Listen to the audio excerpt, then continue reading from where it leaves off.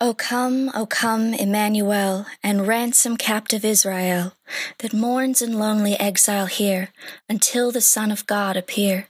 Rejoice, rejoice, Emmanuel shall come to you, O Israel. O come, O bright and morning star, and bring us comfort from afar.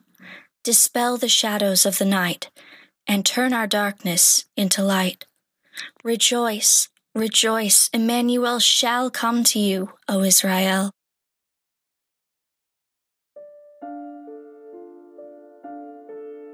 As a child, the song O Come, Emmanuel entranced me.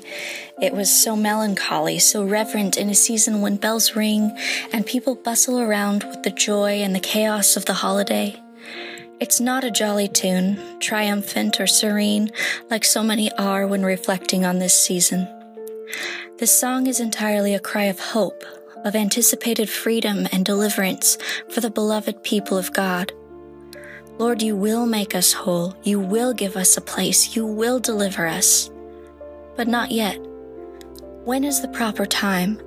Like so many of David's psalms, this hymn encompasses the holy wrestling of the current reality with what is longed for and deeply desired. In Ecclesiastes 3, Solomon writes, I have seen the burden God has laid on the human race. He has made everything beautiful in its time. He has also set eternity in the human heart, yet no one can fathom what God has done from beginning to end. We believe the promises of God to be true, but to stand in the waiting before living in the reality of those fulfilled promises can be incredibly difficult. This became more of a reality to me when I and my family experienced a season of great anticipation. It was not in the holiday season, but rather in the early summer. It was June of 2011, and I sat in a hospital room that had become far more familiar than I wanted over the last several weeks. Outside, our hometown of Joplin was recovering from a major natural disaster that had put my brother in the hospital with major head trauma.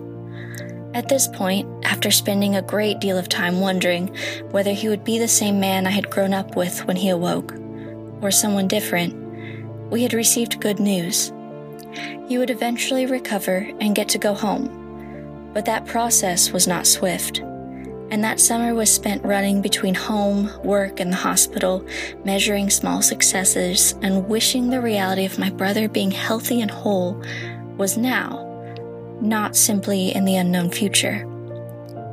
Meanwhile, my friends had gone back to their familiar routines, playing volleyball and watching videos late into the night, talking about where they'd been and about the impending semester. They were healing, but I was still waiting. I was waiting for the return of someone I loved, for a promised release date, for my family to be made whole again.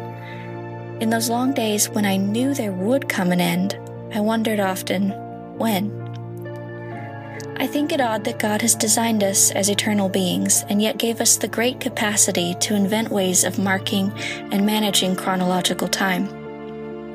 First by seasons and the shifting of the stars, and now in our awareness of minutes, seconds, milliseconds, we cannot untie ourselves from the bonds of time, and often entangle ourselves more tightly in her web with our worrying and anxieties.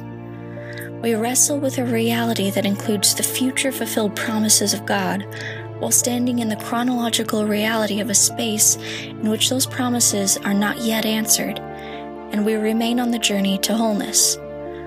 God has designated a time for all things, but how do we keep in pace with Him while we are in the valley of prayers yet to be answered and lives yet to be made whole?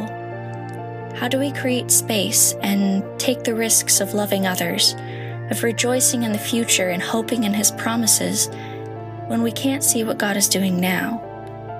It is so tempting to race toward whatever mountaintop we assume is our deliverance, or to hold back and assume that now is not the proper time to move, to love, to speak the realities of what He has promised in anticipation of its fulfillment.